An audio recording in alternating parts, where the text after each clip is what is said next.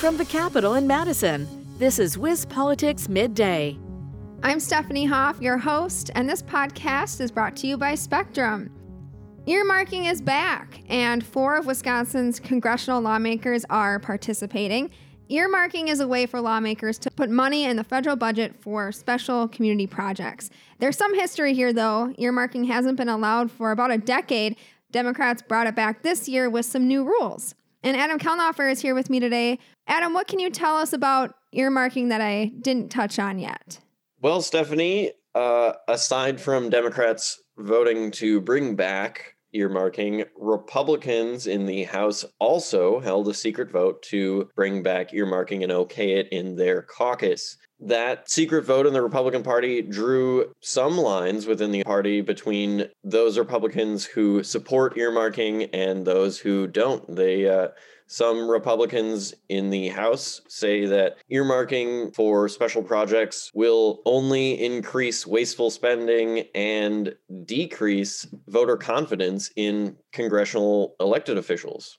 But Democrats did put in some new rules to try to make it more transparent. They did, Stephanie. They put a limit on the number of special projects that can be approved. That limit is 10 projects in total. And they also put some limits on how much money overall can be directed towards those earmarked special projects. So congressional lawmakers cannot use more than about $15 billion of taxpayer money on these new earmarks. Other new rules mean that the earmarks must be for community projects that would support local governments or nonprofits in each lawmaker's own district. And those earmarks must not financially benefit the lawmakers themselves. And as I mentioned up top, 4 Wisconsin representatives have requested earmark approvals for money.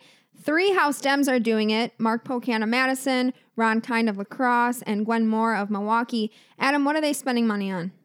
Yeah, Stephanie. So Mark Pocan is asking for the most amount of money and the most projects. The most expensive project he wants to spend money on would spend about $24 million on replacing an existing agricultural research lab at UW-Madison. Pocan has asked for 30 projects, which is more than the 10 limit, and his office has not responded to a comment request on how they expect to get those 30 projects approved. Pocan's colleague, Ron Kind, wants to spend over $15 million to introduce a fiber optic loop that would provide broadband high-speed internet access to public safety communicators in Grant County in southwestern Wisconsin. That broadband expansion project could also mean easier access to broadband expansion for other community members in Grant County in the future. And Gwen Moore of Milwaukee wants to spend about $1.25 million on a new pharmacy at the Cesar Chavez Clinic in Milwaukee. And she wants to spend about $1 million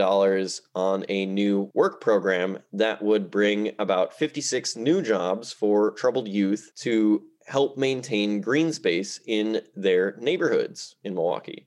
And then moving on to Wisconsin's 5 House Republicans, only freshman Congressman Scott Fitzgerald chose to earmark. What does he want to spend money on? The freshman congressman wants to spend the least amount of money of all of his House colleagues. He's asking for less than $1 million, actually. He wants to spend $530,000 of that on a program that would help to equalize water pressure levels in the city of Waukesha. And he's also asking for $400,000 to support new laboratory equipment for Children's Hospital, their Children's Research Institute at their Wauwatosa lab. And again, he's the only Wisconsin Republican to request money in the budget as part of this earmarking process, because most of his colleagues aren't fans of earmarking. This has to do kind of with that history. Republicans had blocked earmarking for about 10 years. Well, Stephanie, I'm not exactly sure how all of the rest of the House Republicans from Wisconsin voted in that GOP secret vote, but Mike Gallagher of Alloway, Wisconsin, told me that he is very opposed to earmarks, and he did vote against them in the caucus. And his colleague in the Senate, Ron Johnson, a Republican too, has voiced pretty strong opinion against earmarks. He said it's the wrong way to go for the party. Well, there you have it. Thanks, Adam, for sharing that with us today. Adam's full article on this is the top story at WisPolitics.com. Feel free to check that out. And if you're interested in more news from Capitol Hill, sign up for DC Wrap or visit the DC Wrap page at WisPolitics.com. Until tomorrow, I'm Stephanie Hoff. Thanks for tuning in. This has been WisPolitics Midday.